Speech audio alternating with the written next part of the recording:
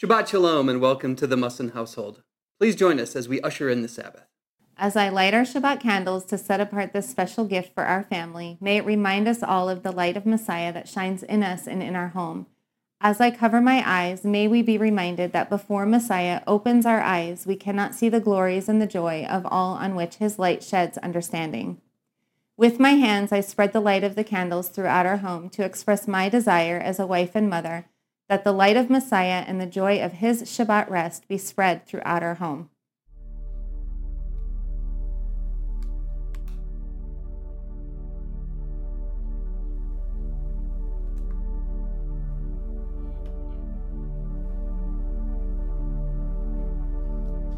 Baruch atah Adonai Eloheinu melech haolam, asher kidshanu b'mitzvotav, v'tzivanu lehiot or legoyim v'natan lanu, et Yeshua Meshikenu or haolam.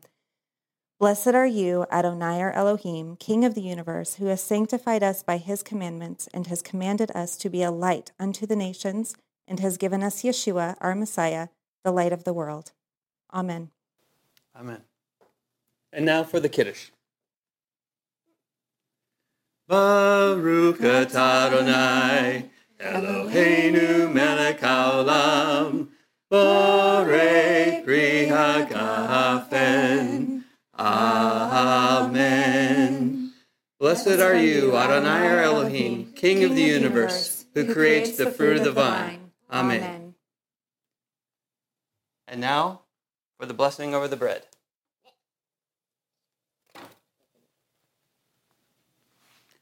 Hamotzi lechem min haaretz, we give thanks to Yah for bread. Our voices rise in song together, as our joyful prayer is said. Baruch atah Adonai, Eloheinu melech haolam, hamotzi lechem min haaretz. Amen. Blessed are you, Adonai our Elohim, King of the universe, who brings forth bread from out of the earth. Amen. And now, the blessing for the wife. Adonai, my Elohim, thank you for the incredibly wonderful wife that you have been so gracious to bless me with. May she be, as it says in your word, a woman of valor, more precious than jewels, in whom my heart may trust and my fortune is found. Amen. The blessing for the husband. Adonai, my Elohim, I thank you for the husband that you have been so gracious to bless me with. May he be, as it says in your word, a man whose delight is in your Torah. May he be like a tree firmly planted by streams of water, which yields its fruit in season, and its leaf does not wither, and in whatever he does, he prospers. Amen. Blessing for the children. Behold, children are a gift of Adonai. The fruit of the womb is a reward. Like arrows in the hand of a warrior, so are the children of one's youth. How blessed is the man whose quiver is full of them. Blessing for the sons. Yisimcha Elohim ke'Ephraim v'ki Menashe. May Elohim make you like Ephraim and Manasseh. Adonai, my Elohim, I thank you for the sons that you have given me. May they be, as it says in your word, men whose delight is in your holy Torah, gracious, compassionate, and righteous, fearing no evil, but with a steadfast heart, trusting in you. Amen. Amen. And the blessing for our daughters. Adonai our Elohim, we thank you for the daughters that you have blessed us with. May they be, as it says in your word, women of valor, more precious than jewels, arrayed in strength and majesty, and whose mouths open with wisdom, so that the teaching of kindness may be upon their tongues. Amen. Amen. Shabbat shalom, Shabbat shalom, Shabbat shalom. May the peace of Adonai be with you always. Shabbat shalom. Shalom. Please join us for the Baruch, the call to worship. Baruch et Adonai hamvorach. Baruch Adonai hamvorach leolam vaed.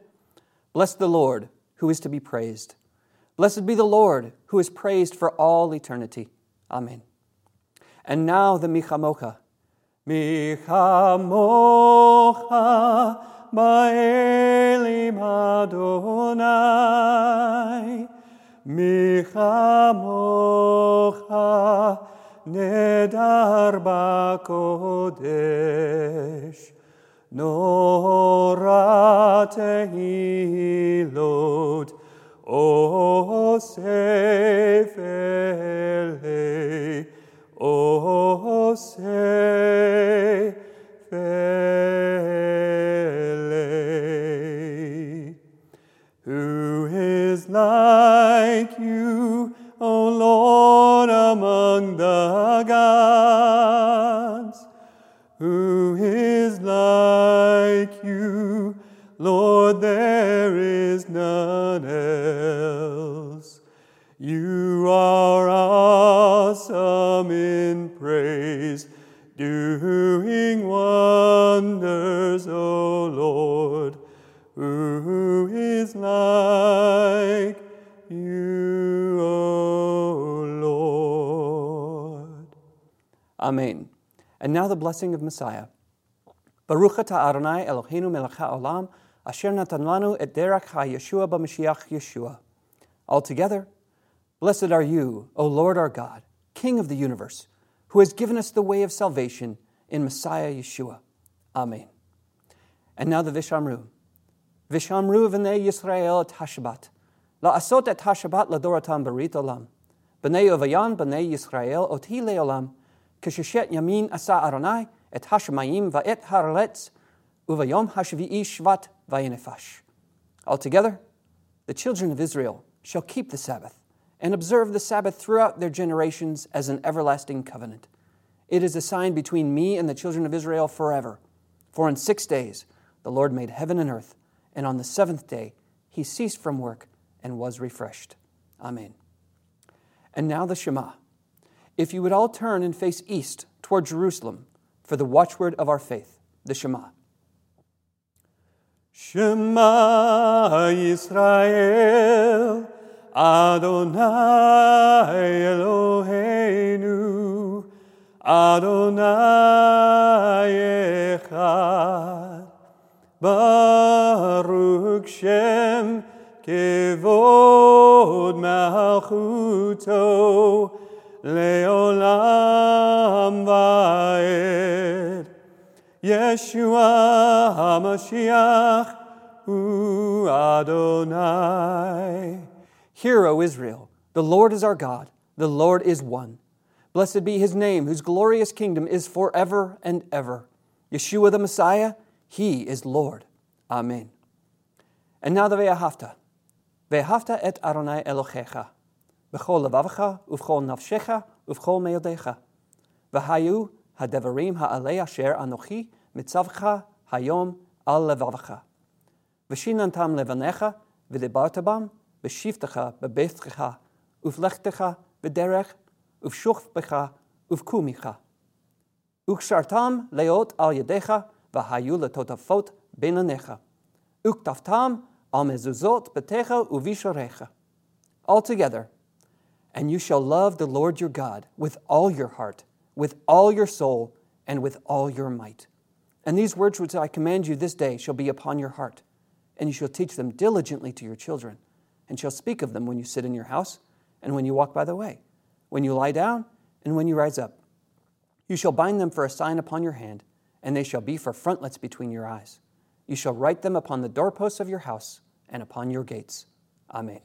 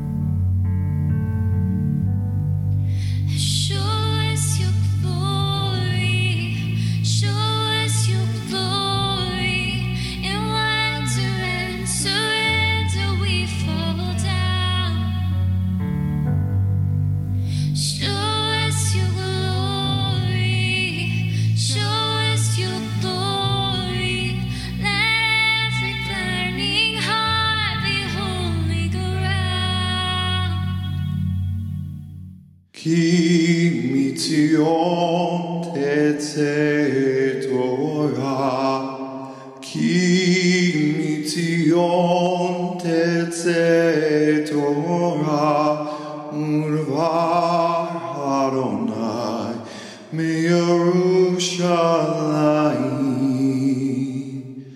ברוך שנתן תורה תורה, ברוך שנתן תורה תורה לעמו ישראל בקדושתו.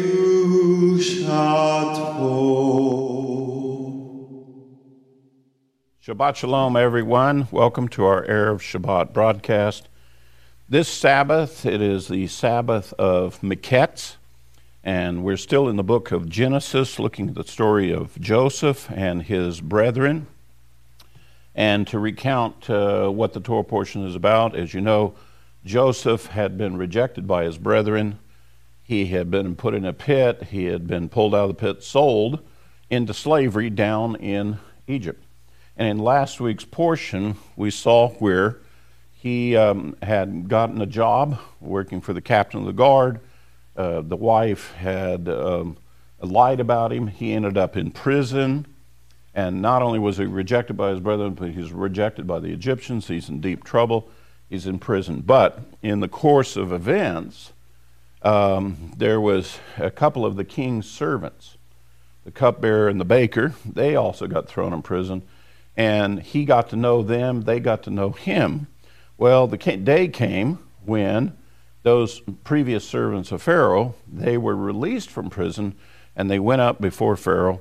And the circumstances that happened, you know, he had pled with them, say something to Pharaoh on my behalf. Well, they really didn't.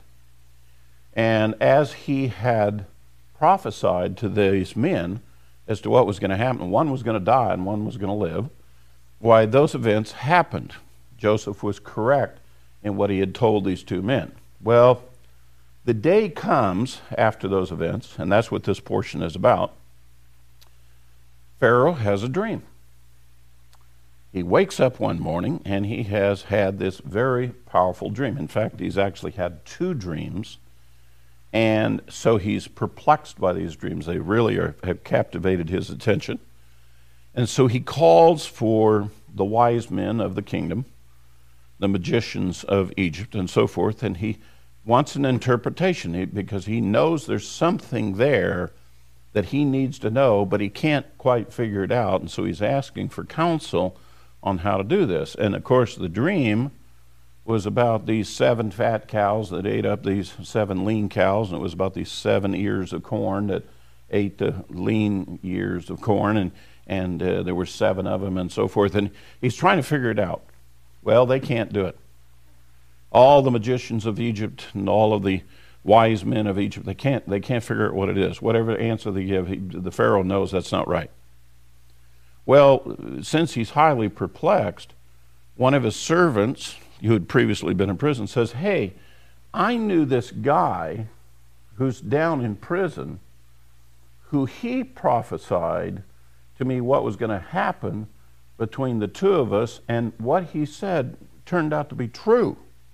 I mean, he has some kind of spiritual skill or strength to understand some of these things. And so Pharaoh says, well, let's get that guy up here. Let me talk to him. So they pull Joseph out of prison, and they bring him up, and Joseph says, well, according to the Lord, I'll do the best I can. And Pharaoh explains the dream, okay?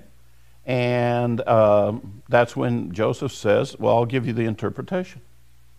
And there's a lot of very, very important principles that come out about spiritual dreams and spiritual interpretations of dreams that come out of it. You know, lots of us as brethren, I know a lot of brethren who want to come up and they want to share with me a dream they've had or something that they think was some sort of prophetic insight and so forth. You don't look down on that. You don't despise it. You hear what it is, but you have to then go and examine what it is. But a lot of times, and this is where the spiritual principle comes in, A lot of times these dreams and these things that these people are reporting, they're not about other people. They're about the person who got it. That the proper interpretation has something to do with them. God's trying to talk to them. In Hebrew thought, and I don't know that this is absolutely correct, I'm just going to repeat to you what some Hebrew thought is on this. A lot of Hebrew sages say that if you have a dream or you have a vision, that's God trying to talk to you. He's trying to tell you something.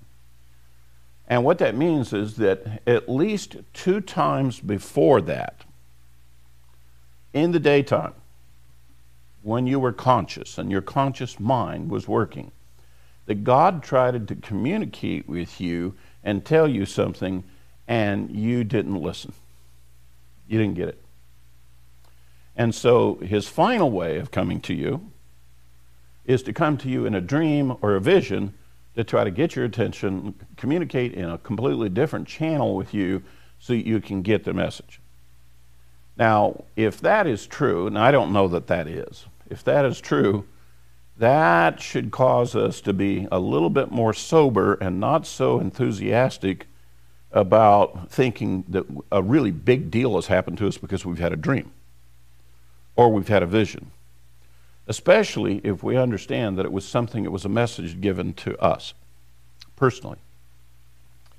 And that's not to say that you can't share it or be part of your testimony at all. That's not at all to say that. What it is to say is that this form of communication with God, with us, is a very powerful form of communication. And in most cases, I'm just going to say to you, this is based on Torah and other scripture, in most cases it's been given to you because it's primarily for you. This dream that Pharaoh had, it had implications for all of Egypt. But God did not send the dream to Pharaoh for all of Egypt. He sent the dream to Pharaoh for Pharaoh. And Pharaoh knew it was his burden to figure that out. Let me drop over and tell you about Joseph, the dreams that Joseph had. It wasn't about Joseph's brethren. It involved them.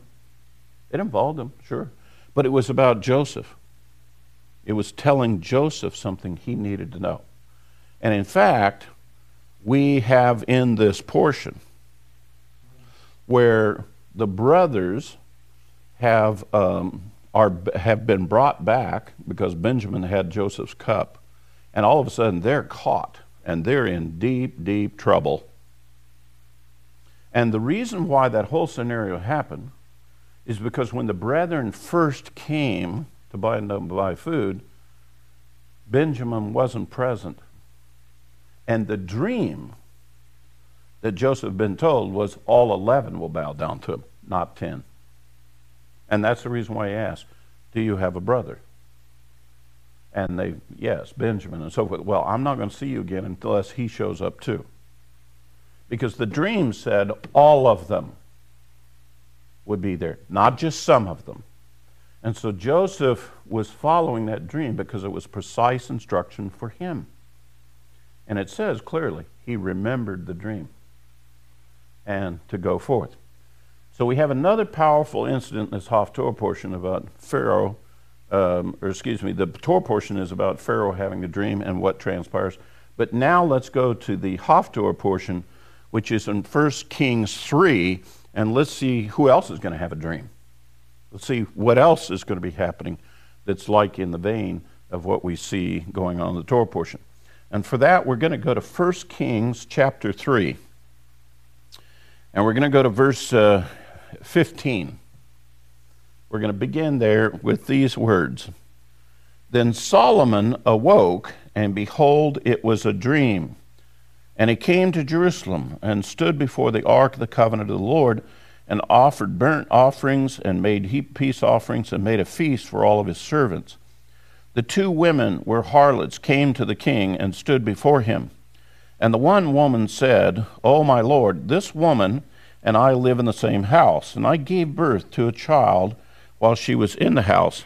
And it happened on the 3rd day after I gave birth that the woman also gave birth to a child, who were there together. And there was no stranger with us in the house, only the two of us in the house. And this woman's son died in the night because she lay on him. So she arose in the middle of the night and took my son from beside me while the maidservant slept, and laid him in her bosom, and laid her dead son in my bosom. And when I arose in the morning to nurse my son, behold, he was dead. But when I looked at him carefully in the morning, behold, he was not my son, whom I had born. Then the other woman said, No, for the living one is my son, and the dead one is your son.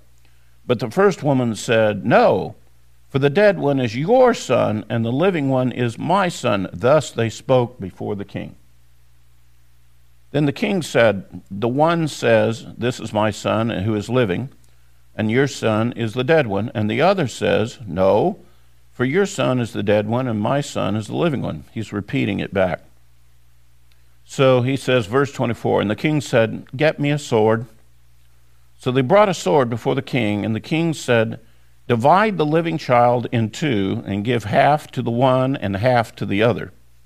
Then the woman whose child was living one spoke to the king, and for she was deeply stirred over her son, and said, O my lord, give her the living child, and by no means kill him. But the other said, He shall be neither mine nor yours, divide him. Then the king answered and said, Give the first woman the living child, and by no means kill him. She is his mother. And when all Israel heard the judgment which the king had handed down, they feared the king, for they saw that the wisdom of God was in him to administer justice. This is a very famous story about King Solomon. Intriguing story. Two women both have sons, but one son dies. And the other one takes the baby from the other one and claims it belongs to her. And so the dispute comes before the king. And Solomon, upon hearing what's going on, and this is basically an impasse. She said. I mean, how do you sort that out? Where's additional evidence? Do we have a witness that can say, well, I saw this child with this mother, not the other one? No, we don't have that. We don't have another witness. We're going to have to make a decision on something which clearly appears to be an impasse that no one can make a reasonable decision on. So King Solomon does something rather interesting. He calls for the sword. He's going to split the kid down the middle. I'll give you half the kid, you can have half the kid. Well, you know, of course, the moment he does that, the kid's dead. The real mother is willing to lay down her interest for the benefit of her child. So she says, no, go ahead and give it to her that he might live. And the other one, thinking they're right and righteous, said, no, what the king has said, it's good. Split it down the middle, we'll each take half.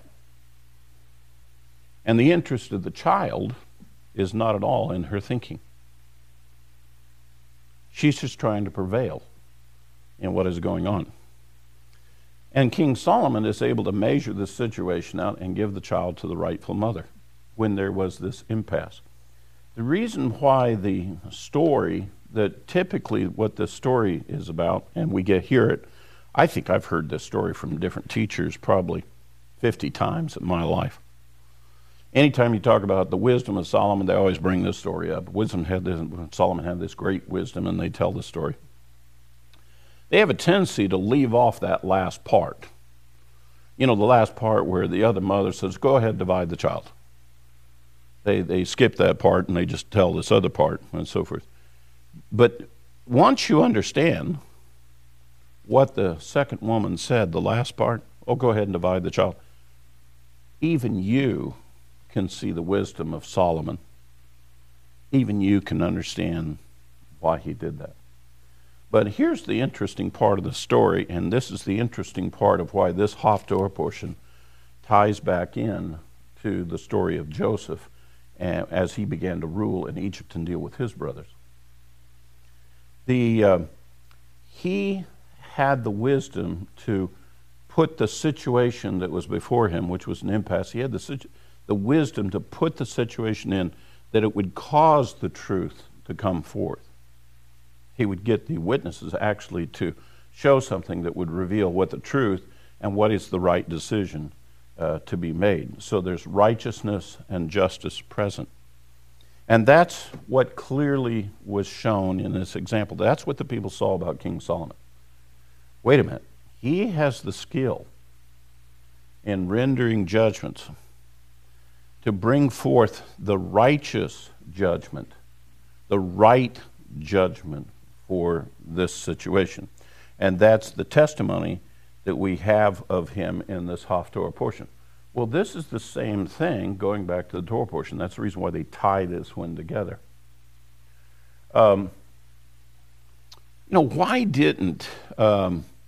Why did Joseph set it up for when all the brothers had come back and he was treating them good and putting, filling their sacks and so forth? Why did he take his cup and have it put in Benjamin's sack? To entrap them. It doesn't really sound right, does it? Doesn't sound fair. And that's the same reaction when King Solomon says, get me a sword, I want to cut this kid in half. What kind of reaction would you have if you heard the guy says, well, let's cut him in half? Oh, what? Well, I think that some of us also have that same reaction when we see the story of Joseph, how he put that thing in Benjamin's sack and they barely leave and the guards chase after him and they catch it in his sack and oh my gosh, now, man, are they in trouble. And by the way, Judah, who had suggested selling Joseph, all of a sudden he has to be a surety for Benjamin, who's now been caught. He promised his father, Jacob, I will look out after Benjamin. I will bring him back to you safely. And all of a sudden now, he's got a huge problem. Can you see the dynamics? Joseph was actually pretty smart the way he pulled this off.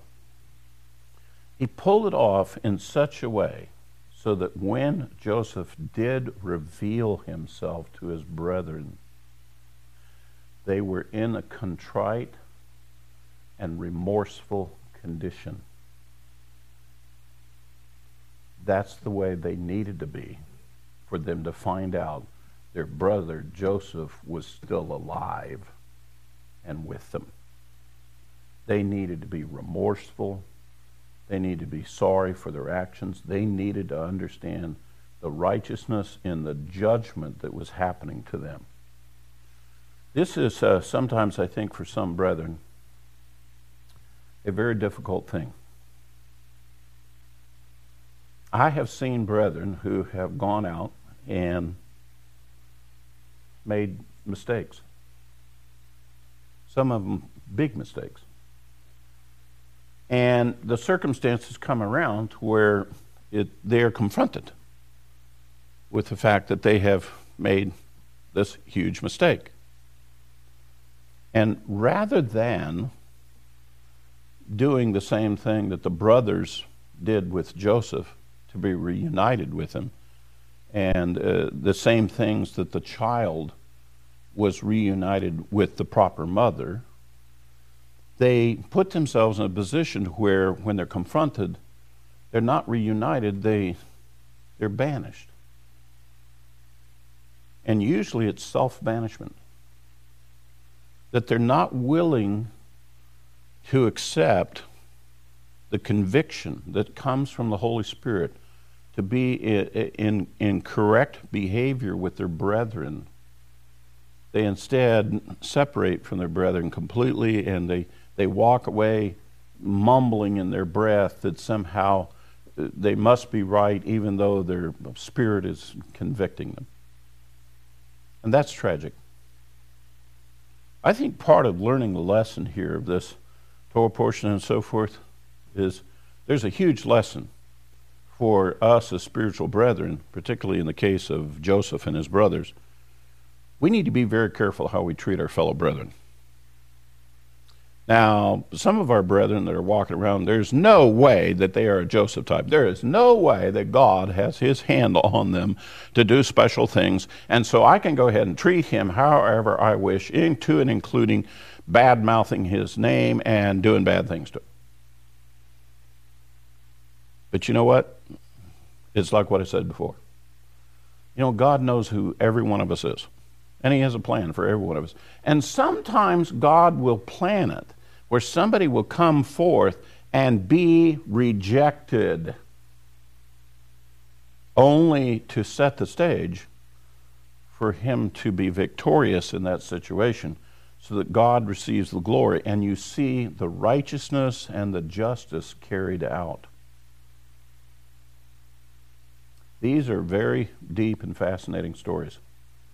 Ones that we should take to heart.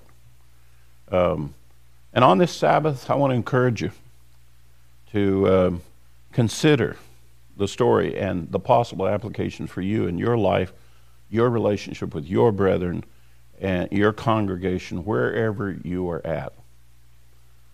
Be humble. Be aware that God is definitely involved in your life and other people's lives, that he has a great plan. He can see everybody's heart. He sees what's going on. And maybe he has a purpose for someone or something that you don't know about. And maybe you should give him some elbow room to allow him to do those things. That would be the wise and just and righteous thing to do. So let us take that to heart. And we'll call that another lesson in spiritual humility. All right. Shabbat Shalom.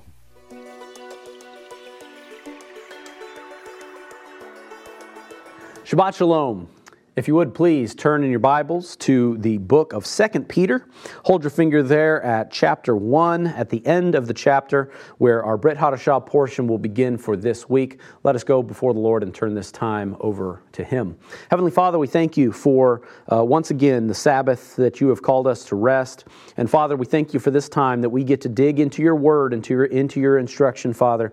And may we be blessed and encouraged and strengthened by all the words that you speak to us here this week through this teaching and also through the other teachings and all of the those Torah teachers around the world that are sharing your word in every city where they may be, Father, so that we can meditate on your instructions and on your word. So, Father, we thank you for this time. We turn it over to you, and we bless your name and your kingdom at this time. In your Son, Yeshua, that we pray. Amen. So our Torah portion of Miketz, as it's already been described and as you've probably read and studied, is the portion, of course, when Joseph gets risen up out of prison, that he is, that Pharaoh, the king of Egypt, has dreams. And it's that cupbearer, that one that came and was risen up out of prison, the same prison that Joseph was in. Joseph interpreted his dreams. There was then Pharaoh that then had a dream that none of the wise men of Egypt could interpret. And the cupbearer, brave as he was, said, there was this man in prison that interpreted my dream from before. Maybe he can interpret yours. And so then Joseph, a man who was accused, sent to prison, left for dead practically, is now going to be called by Pharaoh, the king of Egypt, and literally the ruler of the world at the time, as Egypt was the world power at the time, is being called to him to interpret Pharaoh's dreams.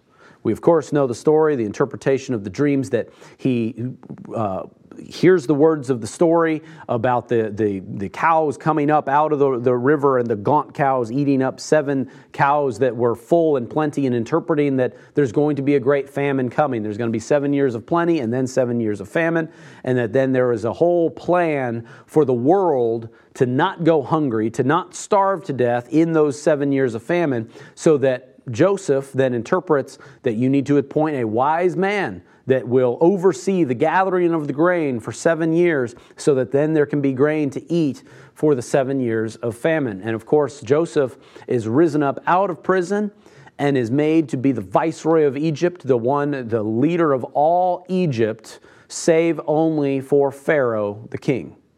Now, this is an incredible story of a redemption story of him being left for dead, being a slave, and then being risen up to being alive, all the way up to being basically at the right hand of the king. Now, the parallels to Yeshua and Joseph are uncanny. I already described some of them last week, but those same parallels in the story of Joseph continues on here. So when we get into the Brit Hadashah portions, where we try to teach the principles and the stories of the Torah portion through the writings of the New Testament, honestly, it's not that hard to do when you're talking about finding parallels and comparisons between Joseph and Yeshua. But let me first start here. At the end of the first chapter of 2 Peter, we have wonderful 2 verses that very much describe how God speaks to us and how you and all people and all believers are to hear the word of the Lord. If you don't have these verses highlighted in your scripture, I very much encourage you to do so. Reading here at 2 Peter chapter 1, starting at verse 20, it says this: "Knowing this first, that no prophecy of Scripture is of any private interpretation. For prophecy never came by the will of man, but holy men of God spoke as they were moved by the Holy Spirit." That is what Joseph did when he came and interpreted the dreams of Pharaoh. All honor and reverence and power goes to God for the interpretation of these dreams. We might look to Joseph and think that that's probably what the people of Egypt thought when they saw Joseph and him interpreting the dreams. They're like, man, this is a wise man. This man is incredible. And they're praising the man who was Joseph. However, Joseph had learned and had matured over time. He'd matured beyond the 17-year-old kid that told the interpretation of his own dreams to his brothers. They got them even more angry with him, and even got his father kind of angry with him when he starts interpreting these dreams at 17 years old, that one day he would rule over all of his brothers and even his father and his mothers. This was something he needed to learn over time. He matured over time to where by the time that he appeared before Pharaoh at 30 years of age, that he then knew and how to graciously approach the interpretation of the dream, how to humbly approach the fact that these interpretations come from God, not from man. And that is exactly what the scripture here in 2 Peter speaks to, is this idea that even when there are holy men of God who speak the word of God, there have been prophets that have come before us. There have been, you probably have in your own life, in your own testimony, preachers who spoke the word of God, who encouraged you in your faith. And it's so easy sometimes to suddenly start to give honor to the man that speaks those words. To suddenly just start learning, and you just want to follow every word that person says, and you want to get every teaching that person says, and you just start following them in everything that they say.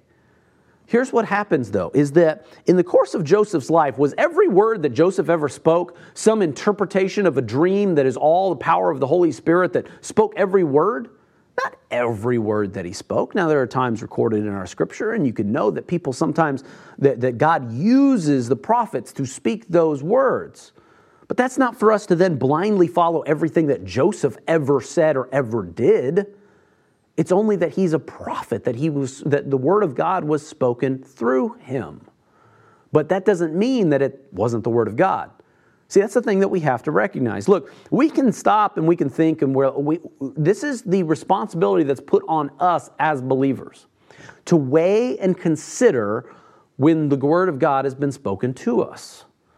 Look, we could say it's like, look, I'm not going to listen to man, I'm only going to listen to God. So some people might dig in their heels and say the only time they're ever going to listen or trust that something is the word of God is when God's voice booms from the heavens and goes straight into their eardrums. And they might reject any word of man because they don't want that anything mixed with the word of God, mixed with the thoughts and impressions and opinions of man. And so they're not going to listen to man. All they're going to listen to and all they're going to focus on is, I'm going to wait until God tells me. Excuse me.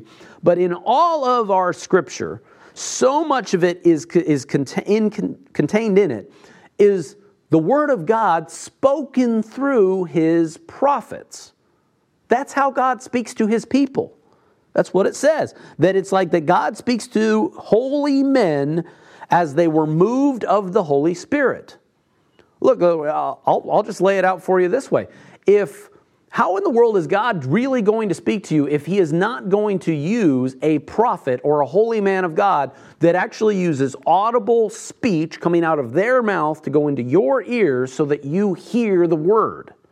You could sit there and say and dismiss anything that any person has ever said because you're waiting for God to speak to you, except the precedent of Scripture is He uses holy men of God to speak His word. That's something that's a pitfall that we have to do. And that's, again, once I said, the responsibility of the believer to weigh and consider the words of holy men of God. Are people moved of the Holy Spirit? Absolutely, people are moved of the Holy Spirit when they speak and we speak that word. Are we supposed to then blindly follow everything that man says? No. Are we supposed to worship that man now because he's a holy prophet? No. It's the word of God. Now, this is the contrast between Joseph and Yeshua the Messiah. Yeshua was God. It was the embodiment of God. That's why the Messiah reigns above all. That's why He's above the prophets. That's why He's above Joseph. Yeshua is in a different class. What I'm speaking to us here in modern times, and also when we are constantly in our lives, we're praying to the Lord. Lord, reveal your will. Speak to me. Show me what it is that you want to teach me, what you would have for me, for my life. What often is the way and the precedent by which God speaks to people is through His prophets.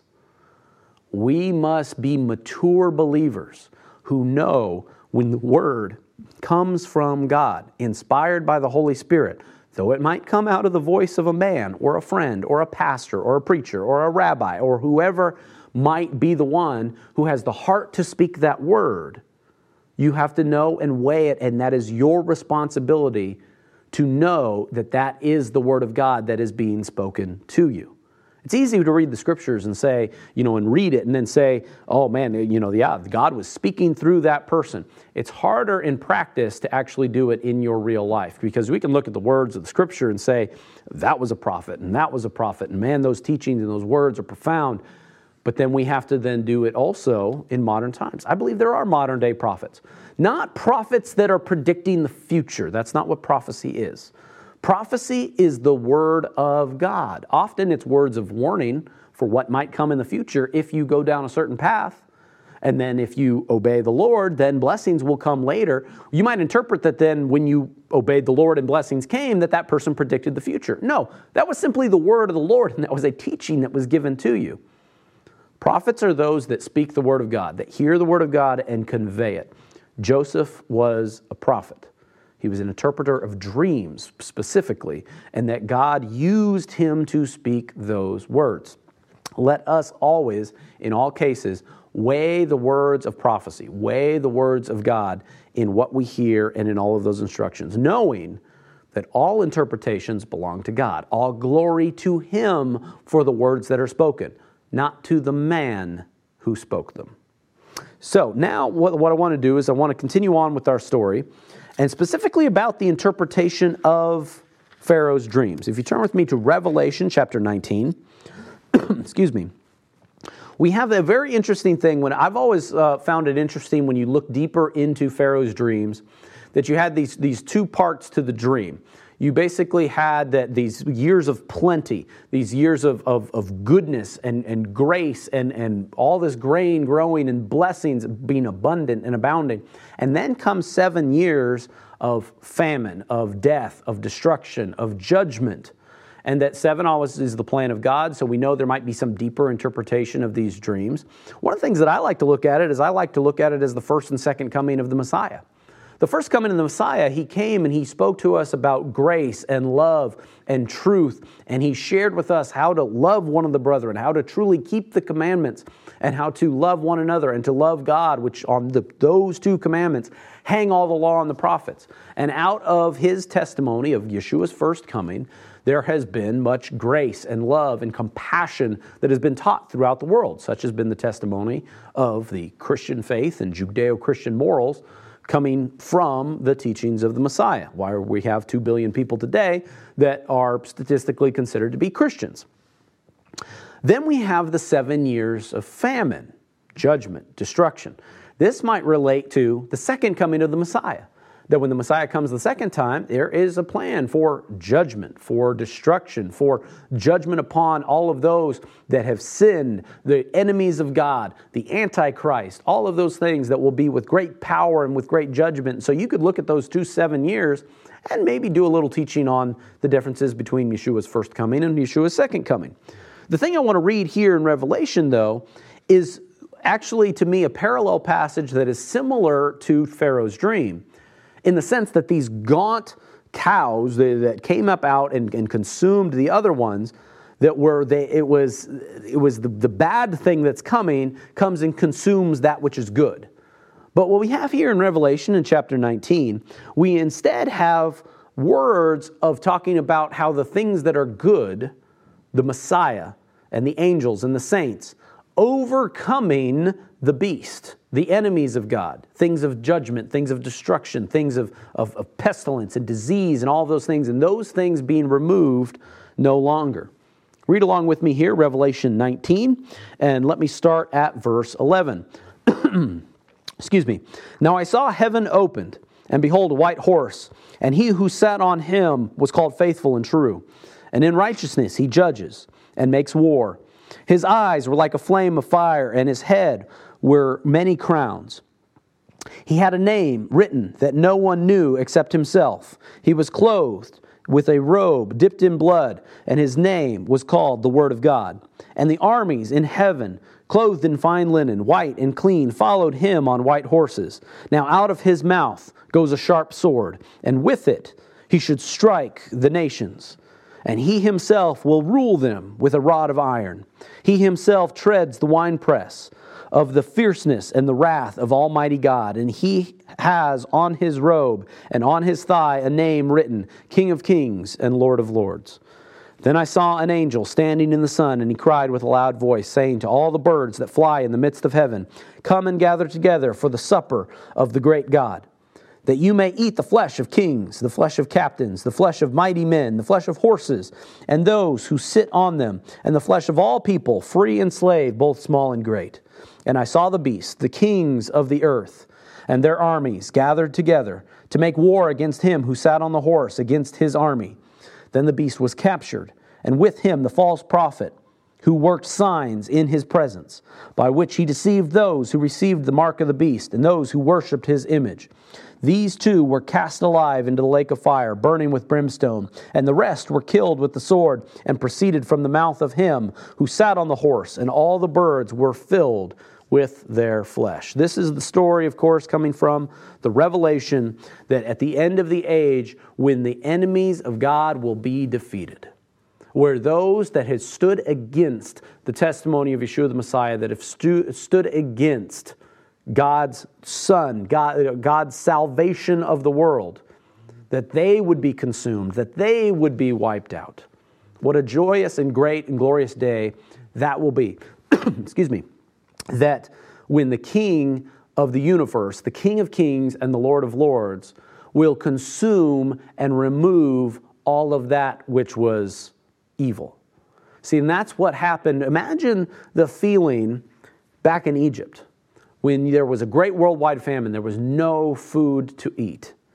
And then by the time that then food was given, and the way, and when you could consume and be filled and be satisfied, the feeling that there was a means to live and a means of salvation, and that as those plentiful years were consumed up and used to satisfy the hunger of the 7 years of famine, that what an amazing victory that was for the salvation of the whole world.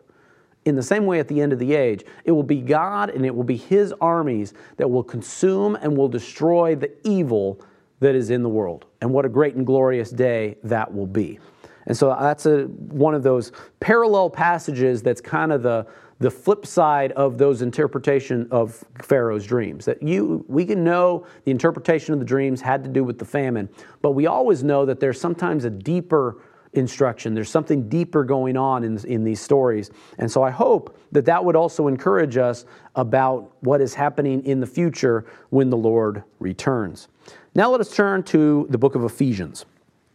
When Joseph was raised up to be at the right hand of Pharaoh, And then he then had the job and the responsibility for gathering all of this grain. There were some responsibilities that were put upon him to where he had to make sure that this grain was properly harvested, it was stored properly, and then it was distributed equally and evenly. Because there would be people that would come that might come to make war with Egypt. There might be some people that would come and claim that they needed more food than they actually did, and all of these things. And so Joseph, having to be the wise man that he was the one who became the judge of all of these matters.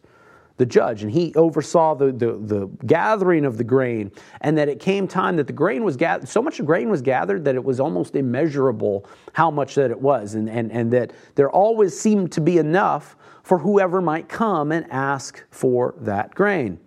There's an amazing passage, and I think this passage almost parallels this story of Joseph almost better than any other passage. We're going to start at Ephesians chapter 1.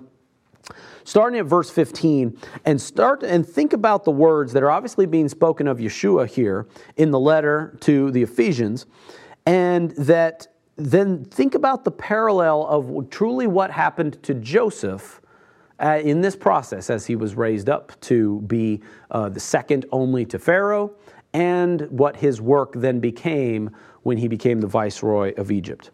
Ephesians chapter 1 at verse 15 says this, "Therefore I also, after I heard of your faith in the Lord Yeshua and your love for all saints, do not cease to give thanks to you, making mention of you in my prayers, and that the God of our Lord Yeshua the Messiah, the Father of glory, may give to you the spirit of wisdom and revelation in the knowledge of him, the eyes of your understanding being enlightened, that you may know what is the hope of his calling, and what are the riches of the glory of his inheritance in the saints, and what is the exceeding greatness of his power toward us who believe, according to the working of his mighty power, which he worked in Christ when he raised him from the dead and seated him at his right hand in the heavenly places, far above all principality and power and might and dominion and every name that is named, not only in this age but also in that which is to come.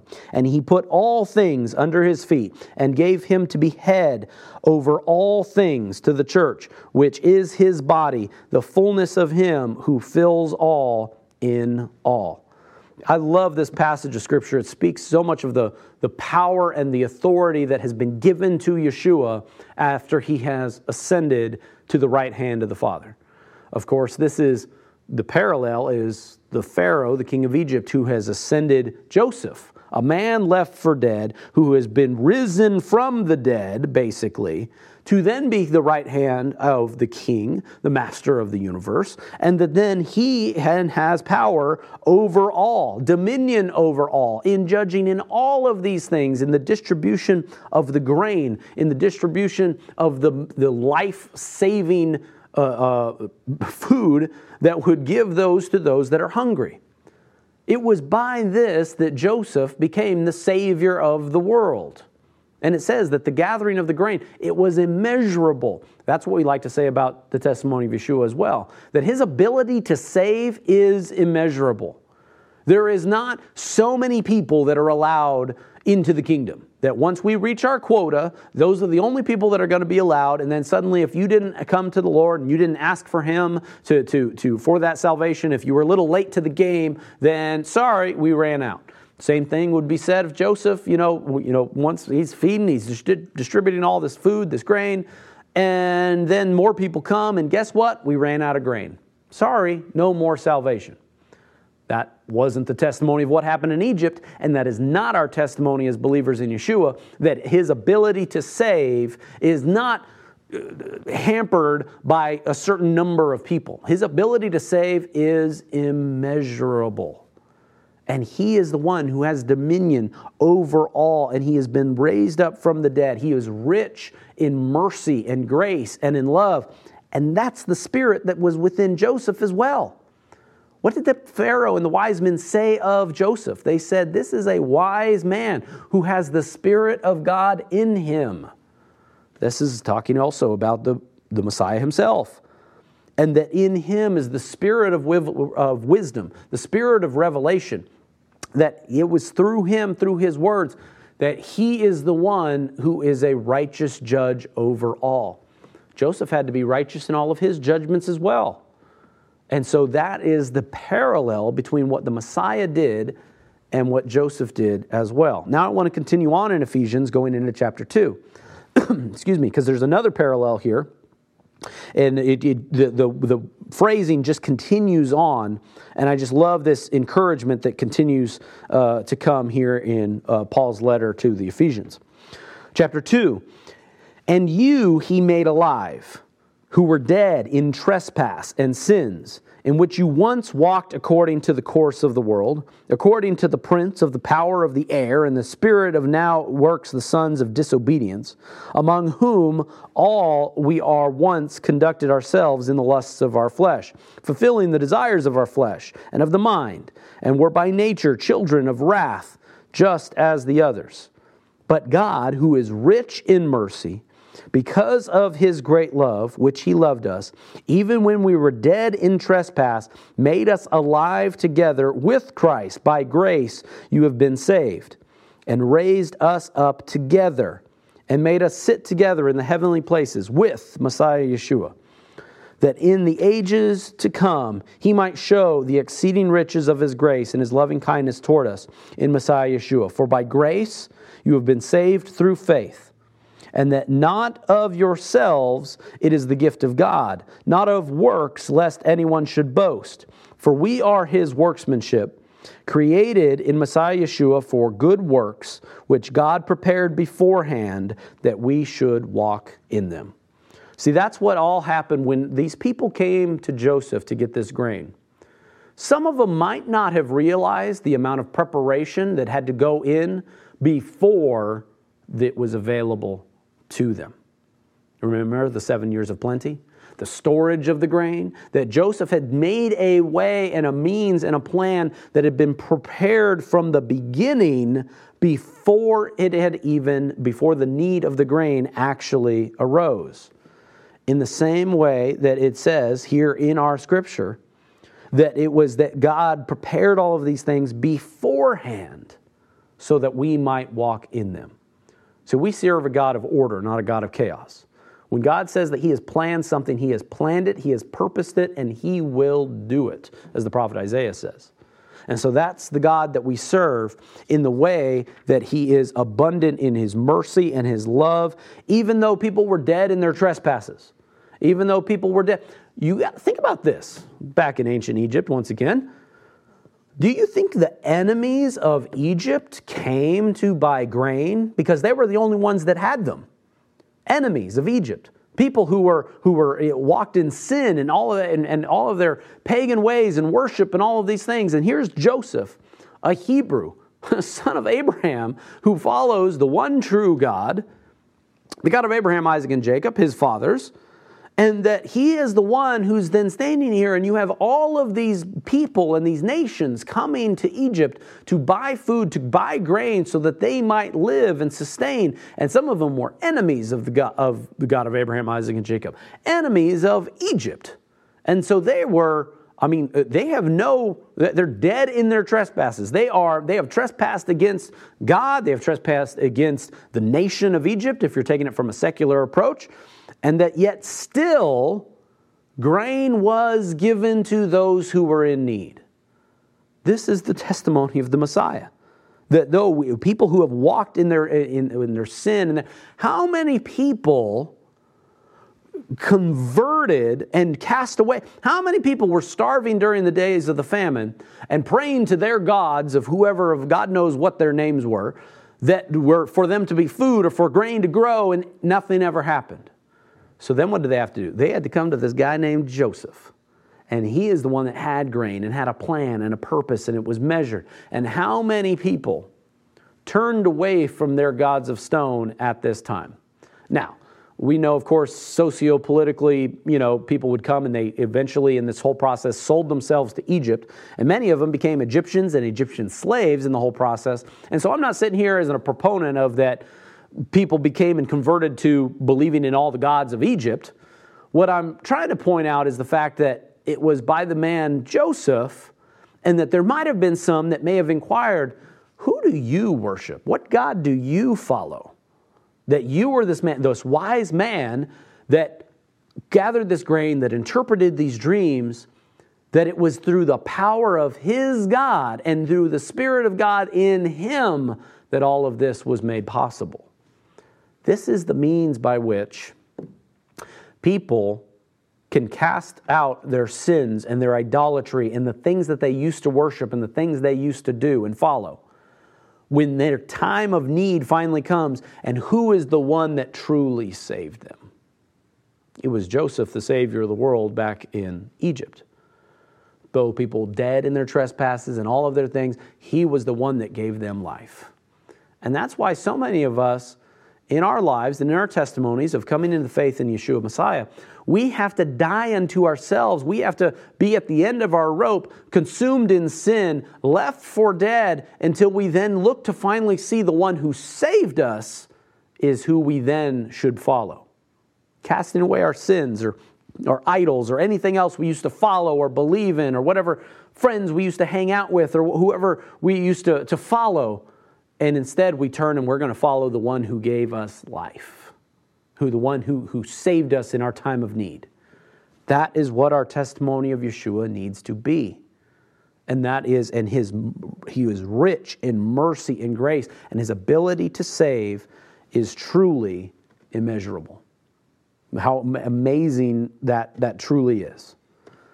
Now, here's one of the other things I want to point out, because the people had to go to Joseph to get the grain.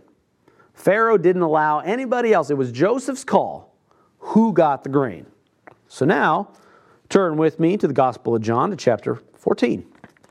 Because here we have the Messiah speaking to us here through in the Gospel of John.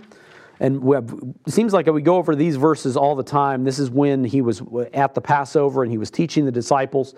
And in my Bible, there's a lot of red letters and some of the most powerful words. Some of my favorite passages here are in the Gospel of John, chapters 13, 14, 15, 16, 17. I love all of these passages here. But this one is, sometimes one of the most quoted and one of the most profound when we're talking about truly what it is to go to the Lord, go to Yeshua for that life-saving salvation. John chapter 14, starting in verse 1. Let not your heart be troubled. You believe in God, believe also in me. In my Father's house there are many mansions. If it were not so, I would have told you. I go to prepare a place for you. There's that preparation again I was talking about. And if I go and prepare a place for you, I will come again and receive you to myself, that where I am, there you may be also. And where I go, you know, and the way you know. Thomas said to him, Lord, we do not know where you are going. How can we know the way? Yeshua said to him, I am the way, the truth, and the life. No one comes to the Father except through me.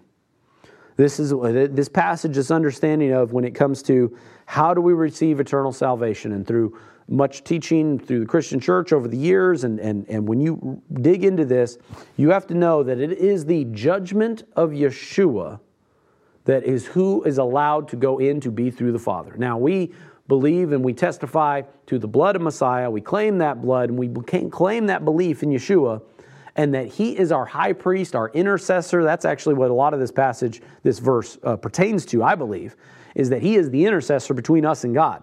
Nobody went into that temple, or nobody went into the presence of God, into the holy place or the Holy of Holies, and we'll get into that especially when it comes to all the Torah portions talking about the tabernacle. Nobody went in except by the high priest.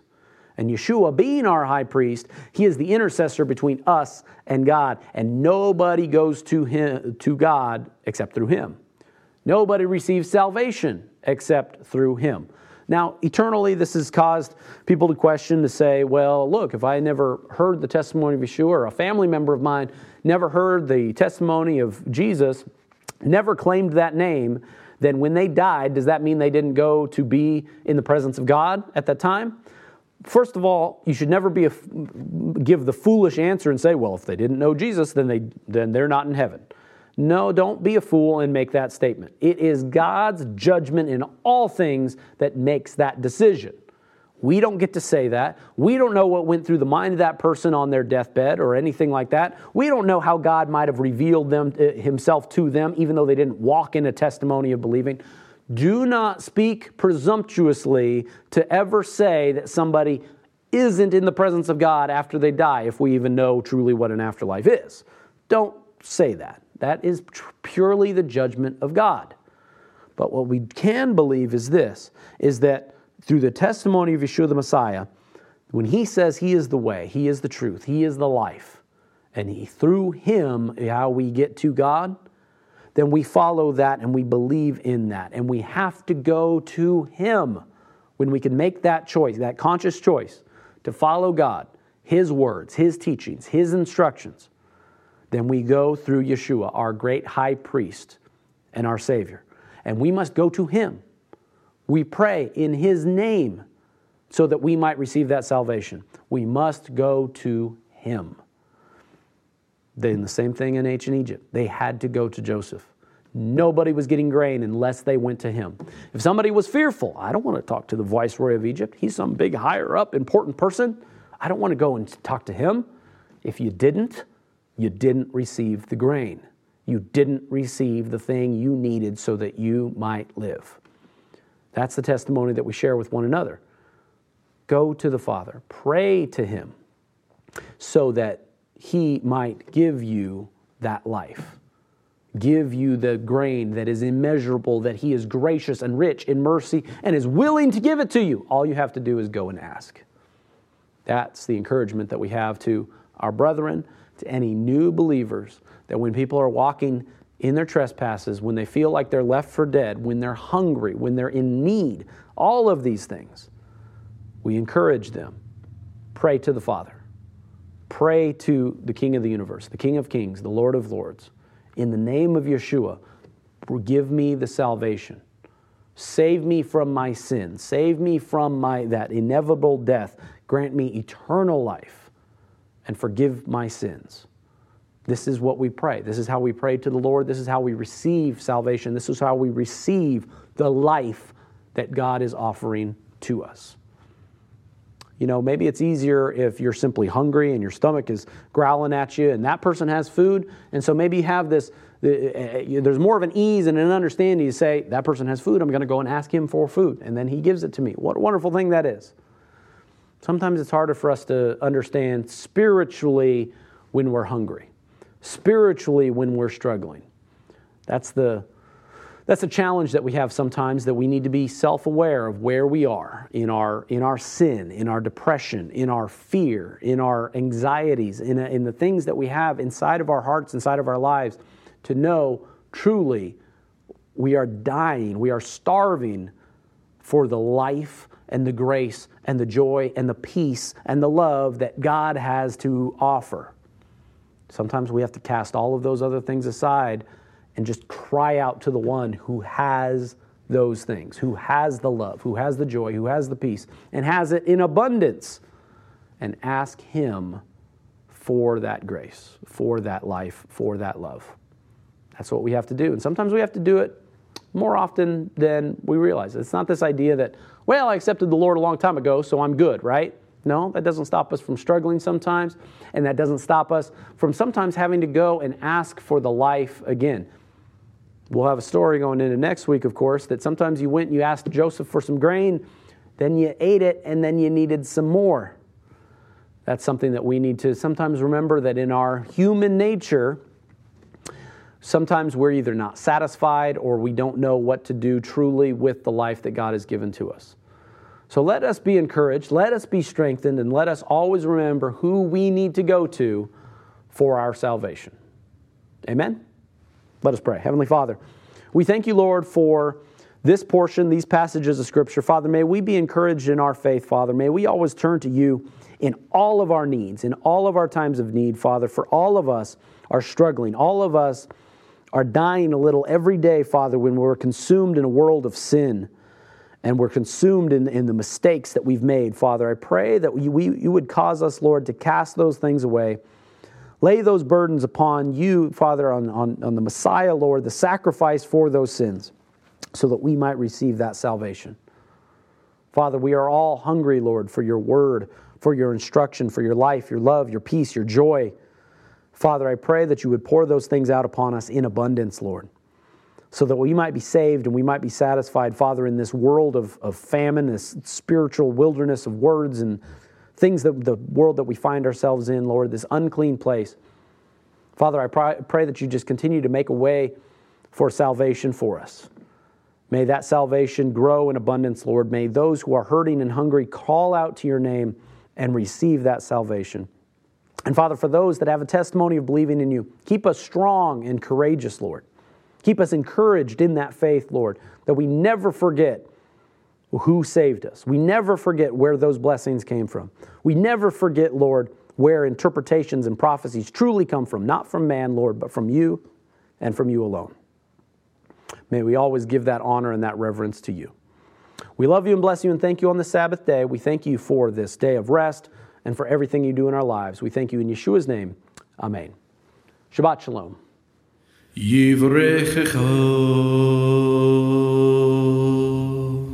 Adonai vayishmerecha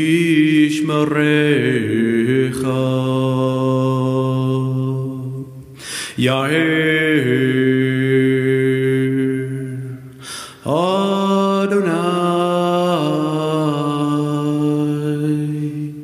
panav elecha vichunecha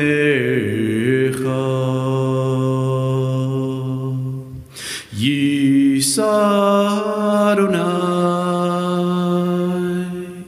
panav elecha vayasim lecha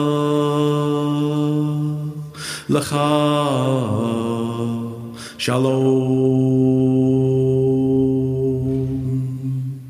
B'shem Yeshua HaMashiach, Sarcha Shalom, Shalom. May the Lord bless you and keep you.